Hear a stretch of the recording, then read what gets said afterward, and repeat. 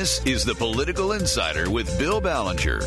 The Political Insider is your inside source on politics from the White House to the State House and all points in between. If it's in the headlines, The Political Insider will have the story. Let's get started. Here's Bill Ballenger. Welcome, weekend warriors of Michigan politics and government. Yes, there were the usual high-profile stories in Michigan this week. More executive orders from the governor, some headed in the right direction, some not. Yes, the world's number one tonsorial titan, Karl Manke, the demon barber of Main Street in Owasso, last I knew, continues to cut hair despite all efforts by Big Gretch and Attorney General Dana Nessel and the courts to shut him down. Yes, there were demonstrations in various Michigan communities, most of them peaceful, about the tragic murder of George Floyd in Minneapolis by a police officer last week. And, in fact, one of these protests here in Michigan went viral worldwide because Genesee County Sheriff Chris Swanson emerged as a hero in the way he handled things in Flint Township that might have gotten out of hand. There's still more hand-wringing about the dam breaks north of Midland last month that resulted in catastrophic flooding, and Michigan is starting to open up for business once again against arguably the most severe shutdown of any state in the entire country. We'll address most of those issues later in the program with some guests, but I want to concentrate on something that has gotten too little attention, way too little, for the last 3 months. How many deaths has the economic shutdown caused in Michigan and in this country? Has anybody tried to calculate that? Could it actually be worse than deaths caused by COVID-19? Well, 3 men with impressive credentials as physicians, professors, engineers, and business experts have gotten together and produced some actual data to put things in a little better perspective for us. These academic experts are strewn across the globe. One is a professor at the Booth School of Business at the University of Chicago. Another is a Dean's Fellow at the Hebrew University in Jerusalem. And another is a physician and senior fellow at Stanford University. Here is what they say. They say that the past century has witnessed 3 pandemics with at least 100,000 U.S. fatalities. The famous Spanish flu, 1918-1919, with between 20 million and 50 million fatalities worldwide, including 675,000 in the United States. Then there was the Asian flu, it was called, in 1957-58, with about 1.1 million deaths worldwide. Then there were 116,000 of those in the U.S. in that 57 pandemic. Then in 1968 through as long as 72, this is over 4 years, the so-called Hong Kong flu, with about 1 million people worldwide, including 100,000 in the U.S. So far, as of now, today, the current pandemic has produced just over 100,000 U.S. deaths, but the reaction of a near-complete economic shutdown is unprecedented. The lost economic output in the U.S. alone is estimated to be 5% of gross national product, or $1.1 trillion for every month of the economic shutdown. This lost income results in lost lives as the stresses of unemployment and providing basic needs increase the incidence of suicide, alcohol or drug abuse, and stress-induced illnesses.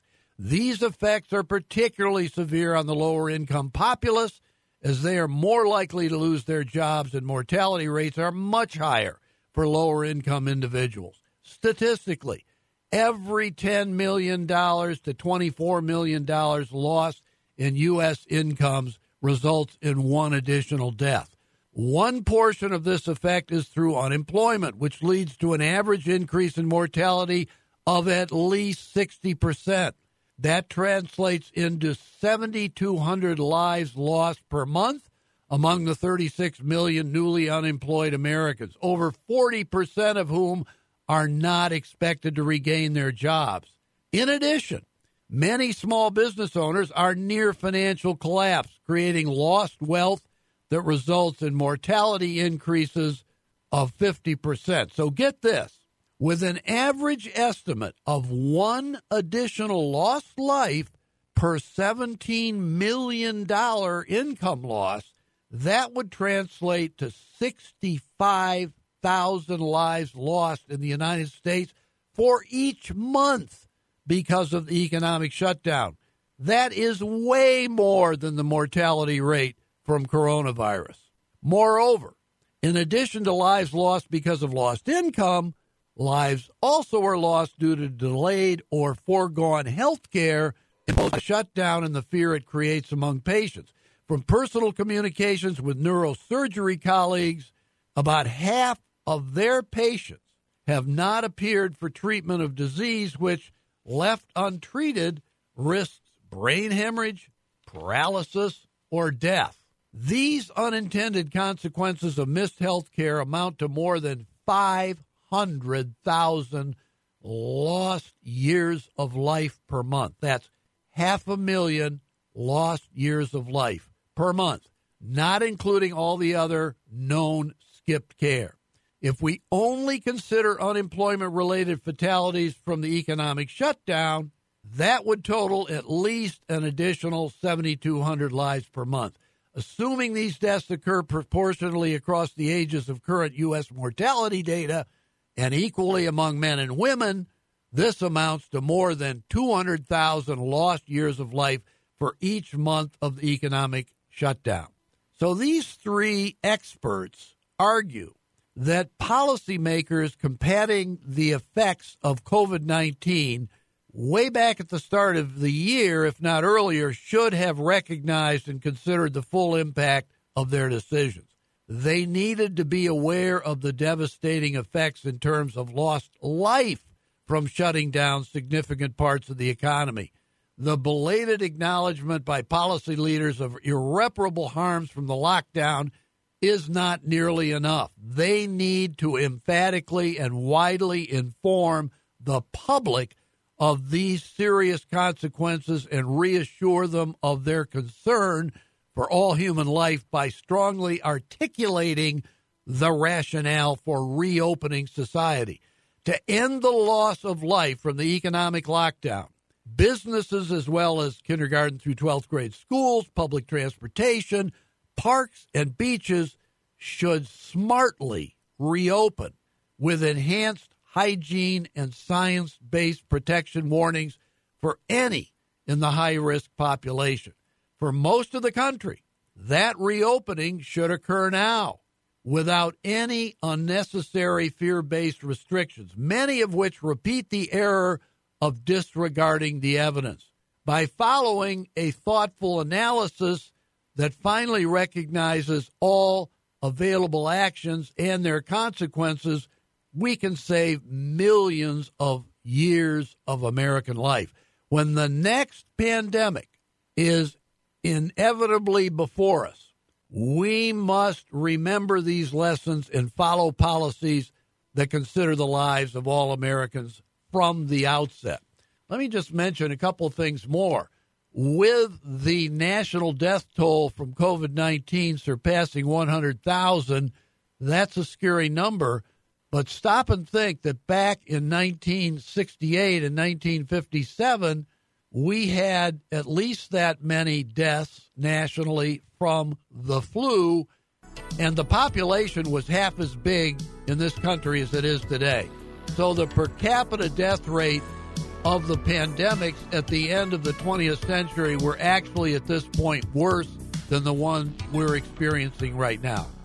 There's much more to this story. We got some very impressive guests coming up. Stay tuned. I'll be back in a minute.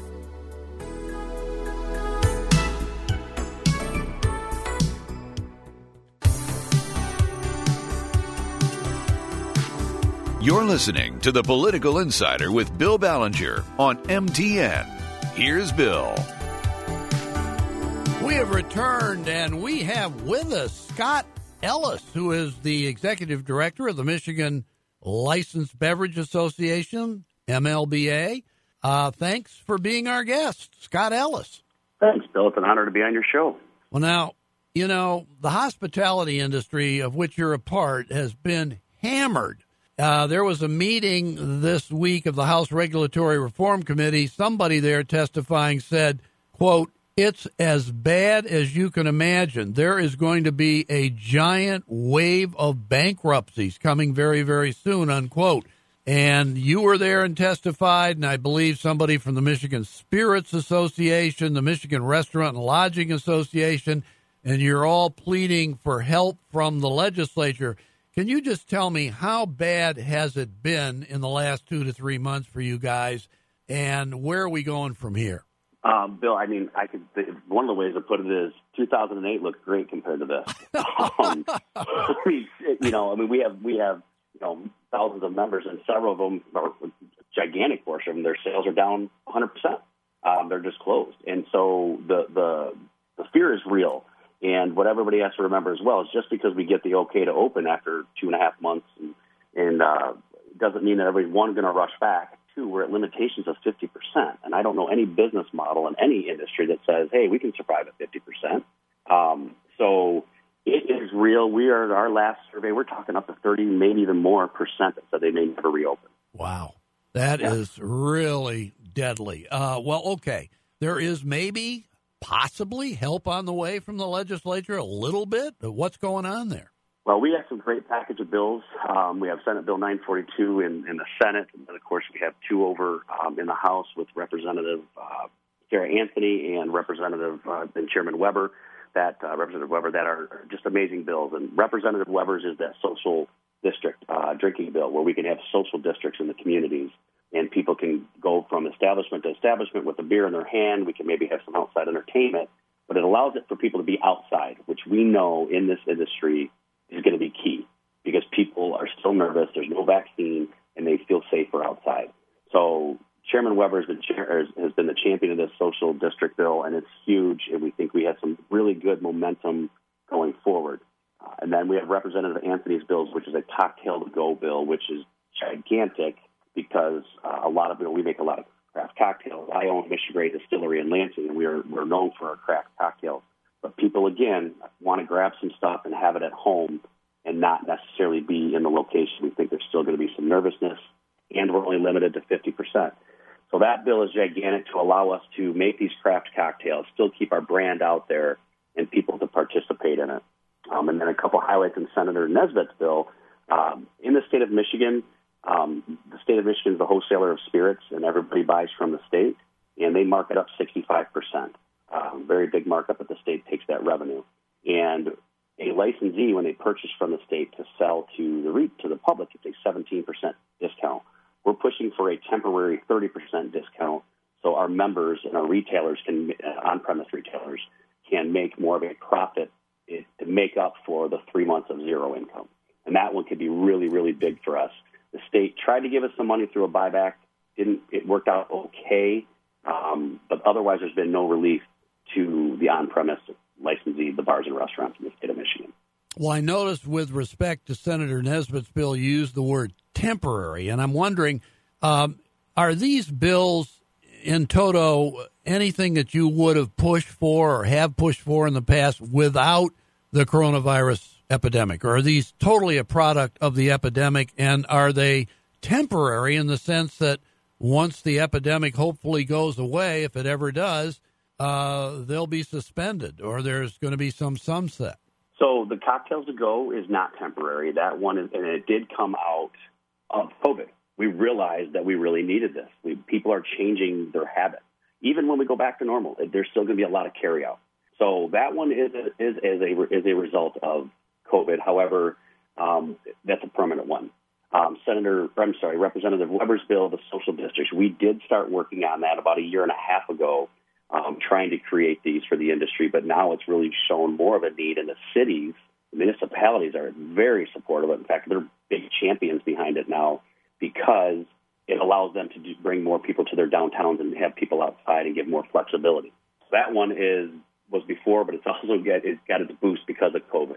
The 30% reduction versus, if originally it was 17%, that is temporary because obviously we know the state budget cannot take a hit, and this would be part of the state budget. So taking that 17% to 30 is, in essence, kind of giving some grants to these on-premise retailers, but they still have to earn it by selling it. Okay, so basically we're just increasing their profit margin, and that is a temporary one, and that is also as a result of COVID. When we talk about the Michigan Licensed Beverage Association, how much overlap is there between you guys and, let's say, the Michigan Spirits Association, the Michigan Beer and Wine Wholesalers? I mean, what is your organization exactly? Can you explain that to our listeners? Yeah, I'm glad you asked that because that's very important to us. The MLBA has been around since 1939, and we represent the independent owner, the small mom and pops across the state. There's 8,500 on-premise licensees from hotels, from everything. Basically, on-premise means you can drink there. And we represent over 2,000, which seems, maybe it's not the biggest chunk of it, but we don't have a lot of chain restaurants in ours. We are the small mom and pop. And you also, to be a member of ours, you must have a liquor license. The other organizations, restaurant and lodging, obviously they can represent a McDonald's, a Subway, and all those. Our members are you have to have a liquor license to be a member, so you have to be in the alcohol business. And so we're a large group, and we're on every corner and every little town across Michigan, north and south, and all over. And they're the ones that, they don't have the big money behind them to ride out 3 months worth of closure. They're living on their cash that maybe they were smart enough to save. And it's truly a cash flow business. So we're really proud of that. And the beer wine wholesalers, they represent the people that deliver the beer, the Millers and the Budweiser delivery companies. Restaurant and lodging, obviously, do restaurants, hotels, and that type of thing. And spirits, they represent majority of the big spirits manufacturers, Jim Beam, Jack Daniels, those type of groups. And then we have the Michigan Craft Distillers Association, who represent the majority of, obviously, the craft distillers in the state of Michigan. MLBA encompasses all those. We have a ton of hotels, a ton of spirits, distilleries and breweries, and so we kind of take, if you're in alcohol, we're here for you. Well, whatever differences you may have had with any of your counterparts in the hospitality industry in the past, I imagine you're all on the same page right now, right? Bill, it's true. I mean, do we still have some philosophical differences? Absolutely, and part of that was in the Senate bill with 942, where it allows a on-premise to purchase from an off-premise, purchase spirits, because of supply chain issues, and that was a battle. And we had tried to do something with that prior to COVID because there were delivery issues. As you may have heard, there were shortages and that type of thing. It was really delivery issues. And we had battles, unfortunately, with the beer wine wholesalers who think it's an attack on the three-tiered system. And based on COVID and the things we got going on and our concern of future supply chain issues, we were able to sit down with the wholesalers and negotiate a compromise. And you're right, we're all on the same page right now. Scott Ellis, you've done a great job of presenting the picture for the hospitality industry, and particularly Michigan Licensed Beverage Association. Thank you for being our guest, Scott Ellis. Thank you, sir. We will be back in a minute on a different topic, but one equally as dire. Stay tuned.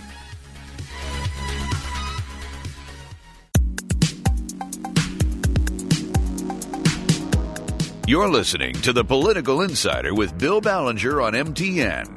Here's Bill.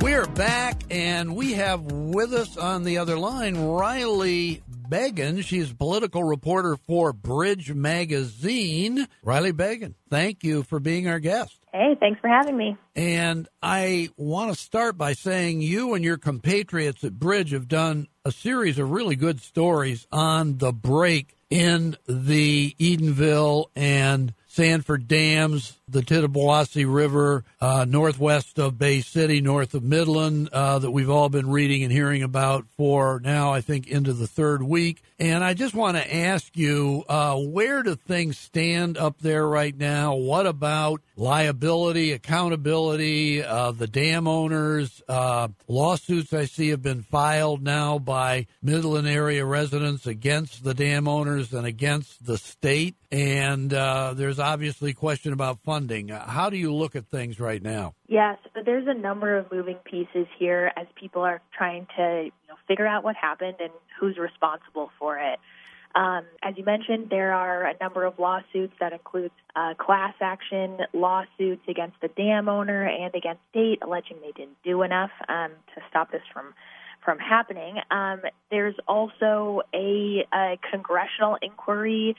Some of the congresspeople from Michigan are asking, how this could have happened. So they sent some letters to the Federal Energy Regulatory Commission, which is a long name for the group that is responsible at the federal level for monitoring hydroelectric dams, which is what the Edenville Dam was, before 2018 for decades. In 2018, they revoked that license, so it went over into the hands of the state, which puts the state under the microscope as well. So the U.S. representatives also sent a letter to the state asking for more information about how this could have happened. On top of that, there is a state-level inquiry. Governor Gretchen Whitmer asked for an investigation to be launched into this, and that has been housed in Eagle, which has caused some controversy itself. There are a lot of folks, Republicans at the state level, but also dam experts and some folks on the ground in Midland that say this isn't appropriate. There's a conflict of interest with them heading up that investigation. The governor says that's normal and sort of the tack we have to take. So that's kind of a broad overview of all of the things that are happening right now in terms of accountability. That's a very good overview. Is it possible there could be both? The state could conduct its own review through the environmental agency, Eagle, as you mentioned, but maybe at some point there could be some kind of independent inquiry. Is that possible? Sure. I mean, I think that's definitely possible, and I think that's something that a lot of folks are calling for. I know the FERC, that federal agency, is also looking into it, but of course, as we mentioned, they clearly have some involvement as well. But sure, I don't see any reason why they couldn't have a third-party investigator if they wanted to. I know that Governor Whitmer, when she toured Midland after the catastrophic flood, said, I've got real problem. This is the governor speaking, with private ownership of dams. She indicated maybe all these dams should be owned by a public entity, by the state perhaps. And yet, when the state had a chance to really do something, Governor Whitmer, as I understand it, cut funding for dam repair in her budget request to the legislature last year. The legislature restored it. So, I mean, they're kind of like two different stories here, ships passing in the night, where the governor is claiming the state ought to be in charge of these dams.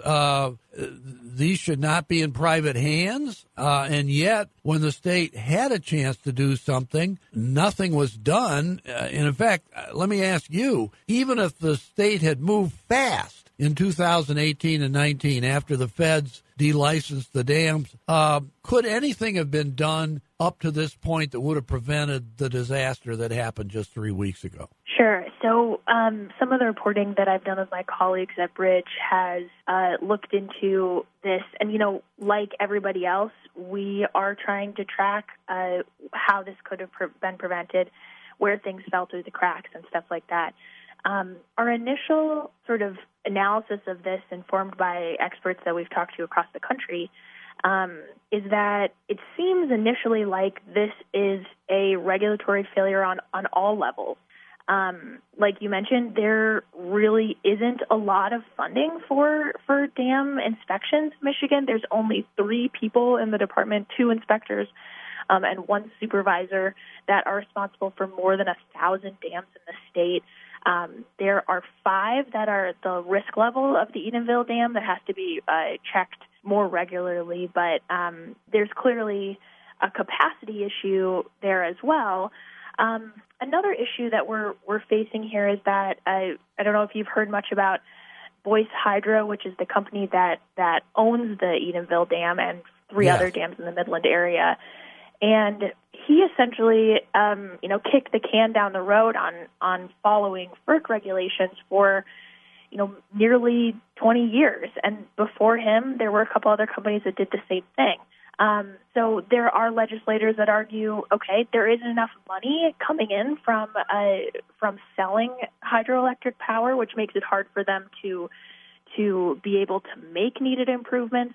And then there's this question, the federal regulators not being able to actually force compliance when you have a company like Boyce Hydro that doesn't make changes for decades. Their only option, the nuclear option for them, is to pull the hydroelectric generating license, which essentially removes the possibility of making any money off of this dam, and then kick it into the hands of the state, which has actually half as stringent requirements for spillway capacity, which is something that protects against flooding. So there are a lot of issues at play here, and I think we're trying to track down what could have happened. Riley Beggin, what if there's another catastrophic rain in the next few weeks? I mean, some torrential downpour, or maybe it lasts days. Could this happen all over again in the same place? Have they got things fixed in those dams right now? I mean, is all the water gone? There's nothing to worry about with this dam, but maybe somewhere else? What? Yeah, I mean, that's a good point. I don't think that things are fully fixed. It's a question right now about whether they are going to rebuild the dam. It's an expensive endeavor. And I think to your point, people are saying this is a historic flood. It's a 200-year flood. It's the worst flood in the history of the Midland area. But what we're learning is because of climate change, these sorts of things are happening more and more frequently. So it raises the question of, how can we improve our dam infrastructure in a way that can prepare against this stuff happening more and more frequently? Is it likely that we will have another 200-year flood in the next few months? I think probably not, but I'm no meteorologist, so we'll see what happens. But clearly this stuff is happening more frequently than it used to when these dams were built in like the 1920s and 30s. What about the difference of opinion between the Attorney General, Dana Nessel, and the owners of Boyce Hydro, the dams, on whether or not the level of water could have been lowered as the dam owners claim they wanted, and they say they were denied the ability to do that because Dana Nessel was worried about protecting mussels, literally bivalves, mollusks in the river. And Dana Nessel said that's nonsense. That isn't the reason that they didn't lower the water level. They had other reasons, all involving saving money for themselves. What about that? Yeah, I mean, you summed it up pretty well. Boyce Hydro, which again is the owner of this dam, has a long history of raising and lowering the Wixom Lake level, which has really angered the people who own homes on the lake and want to use it for boating and for other activities. So they essentially took it to court to try to set that lake level. Eventually, when it fell into the state's hands, what the state says is we were in the process of trying to fix the dam infrastructure issue, and in the meantime, we were trying to make sure that they keep these lake levels high. The state side was we forced this in the winter when there wasn't flooding risk, and Boyce Hydro says that's disingenuous, and we wanted to protect safety. Right. I think some people would argue that they resisted safety regulations for years, so it's sort of two sides of the same coin. Right. Riley Beggin, we could go on about this. My God, it's an unending story. It's going to be with us for months or years. Riley Beggin from Bridge Magazine did a great job giving us the story on Tittabawassee River flood. Thank you, Riley Beggin. Thank you. We'll be back in a minute.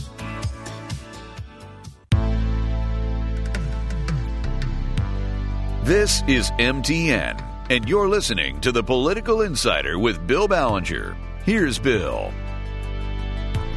We have returned, and we are very fortunate to have with us Amy Hawkins, who is owner of Generation Strategies consulting firm and also the founder of Police Week Michigan. Amy Hawkins, welcome to the Political Insider. Thank you, sir. It's a huge honor to be with you. Thank you. Listen, the honor is mine and our listeners. I want to ask you here what you think. At this point, you are, in the sense, under siege. Police are under siege. I've never seen anything like it. After the death of George Floyd in Minneapolis and the demonstrations and quasi or full-scale riots in various places around the country, calls for the police to be disbanded. I actually heard somebody on National Public Radio last week saying, we've only had police forces in this country since 1838,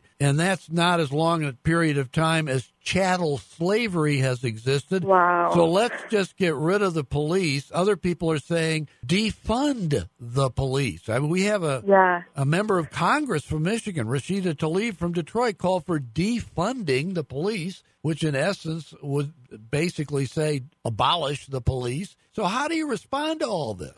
I don't know. I'm probably like a lot of pro-police people. One, as is true of the majority of police officers. I mean, our hearts are grieving with just on a number of fronts. But I am probably representing a majority of Americans who feel very strongly about protecting the police. Just because you have one bad apple does not mean the whole bunch is bad. And the majority of police officers are amazing men and women who we, as everyday American citizens, call on in times of crisis. And I think that it is very, I'm with you, like hearing the defund police movement it puts you at a loss for words. You're just like, can you imagine a society without any form of rule of law and law enforcement? It would be a very sad day. Well, let me ask you this. What about the charges that there is systemic racism rampant in various police departments? Maybe not all of them, maybe not in most of them, but throughout the country and here in Michigan, there is racism, and it's subtle and under the radar, but it manifests itself at key junctures. The black community consistently feels threatened. Have you encountered that in your interaction with the police over the course of your work over the years? Well, personally, I have not. I am a middle-class white woman who has been very blessed with the interactions that I've had for law enforcement. I think the majority of law enforcement would say there is no perfection, and they are always working to strive to improve. From what I've observed with law enforcement, the good men and women, like our mutual friend, Sheriff Mike Bouchard, they want to know if there is a discrepancy in a police encounter. So they want to know if you've had a bad experience, if you felt like you were mistreated. I think what American citizens need to do is, and this is no slam to you, Mr. Ballenger, but I think a lot of the media, they are getting caught up in certain headlines. And what we as responsible American citizens need to do is we need to push back and ask the harder questions. That when there are these facts that are put out there, we need to say, what is your source? Where are you getting this information from? What is the research? Sure, are there departments that, are handling things poorly? Absolutely. But are there, medical facilities that are handling things poorly? Are there media sources? So I have had an amazing experience with police. I think the majority of Americans have had incredible experience with police of all races, of all backgrounds. I love seeing the black men and women who decide to step up to serve in law enforcement. I love seeing, the white officers. There's all these amazing good stories online of even the white officers who are going into the minority communities and building relationships.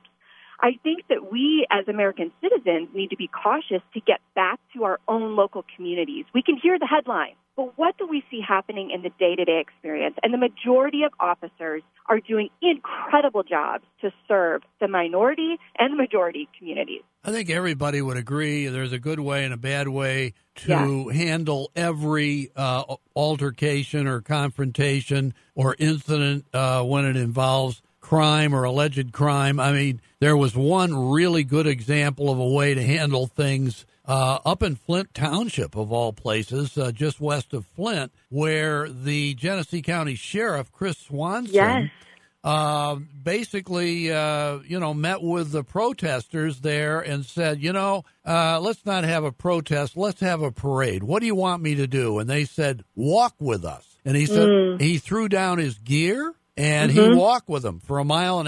And this thing went viral. Somebody got it on video. It went all over the world. This guy is a hero. And a lot of people are saying, why can't we have more of that? Right. And I think, and this is part of the thing that Police Week was started in 1962 by a Democrat president, JFK. He established in 1962, May 15th, as the day to honor the peacekeepers, a.k.a. the men and women behind the badge who have fallen in the line of duty. And the days surrounding it became known as Police Week. When in 2018, when there was such attacks on our officers, is when the closest thing I have to law enforcement is a cousin who is in training for law enforcement. I am just an everyday citizen who was so tired of our police being attacked. And when I talked to Sheriff Bouchard, what can I do? He said, I'd love it if Police Week became known like Memorial Day. And here's the point. This is an annual week that happens every year to draw attention to the good men and women who serve, where they put on the uniform by their own choice. They throw themselves in front of a bullet by their own choice. And I think when it comes to it, like you referred to this gentleman in Flint, when you go to the men and women in uniform and you ask them the core issue, why are you in public service? They started, the majority of them, I'm not saying all, but the majority of them started out of a desire to serve. It is not every John, Mary, and Sarah that can step into that uniform.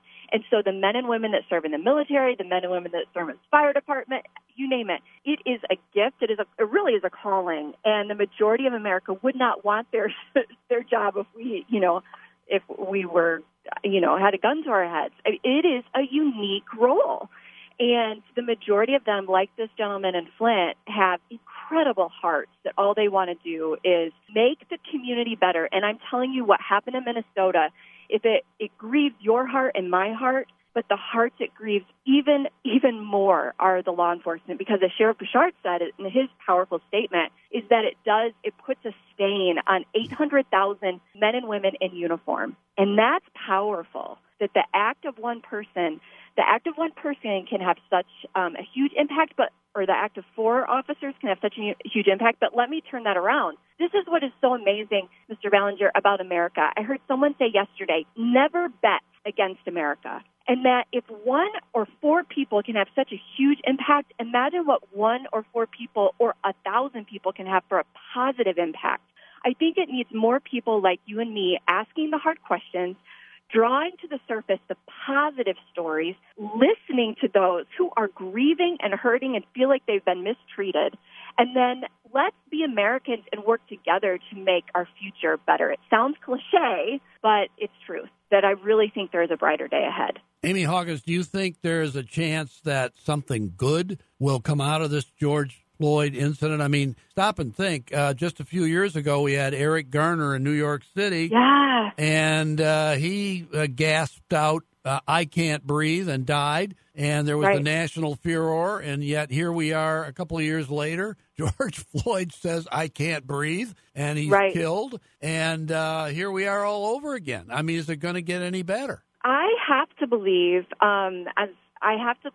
that there is always, whenever there is horror, I believe there is potential for redemption.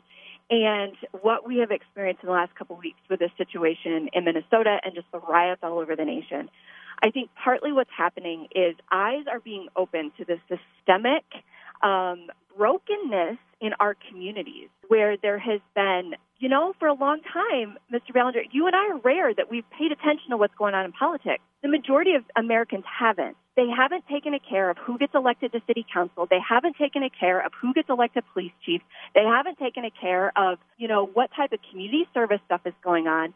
But I think this is an opportunity for us to all look ourselves in the mirror and say, wait a second, responsibility starts with my own heart and my own home. And how am I taking care of who, like my own neighborhood? How am I, like, do I give a care of who gets elected to the school board and to be mayor of New York City? Because that type of stuff does matter. So to answer your question, yes, I think that we can definitely have better days ahead. Amy Hawkins, you did a great job of explaining the situation from the police week point of view, the police point of view. Amy Hawkins of Generation Strategies and Police Week Michigan founder, thank you for being our guest on the Political Insider. Thank you, sir. We'll be back next week with still more.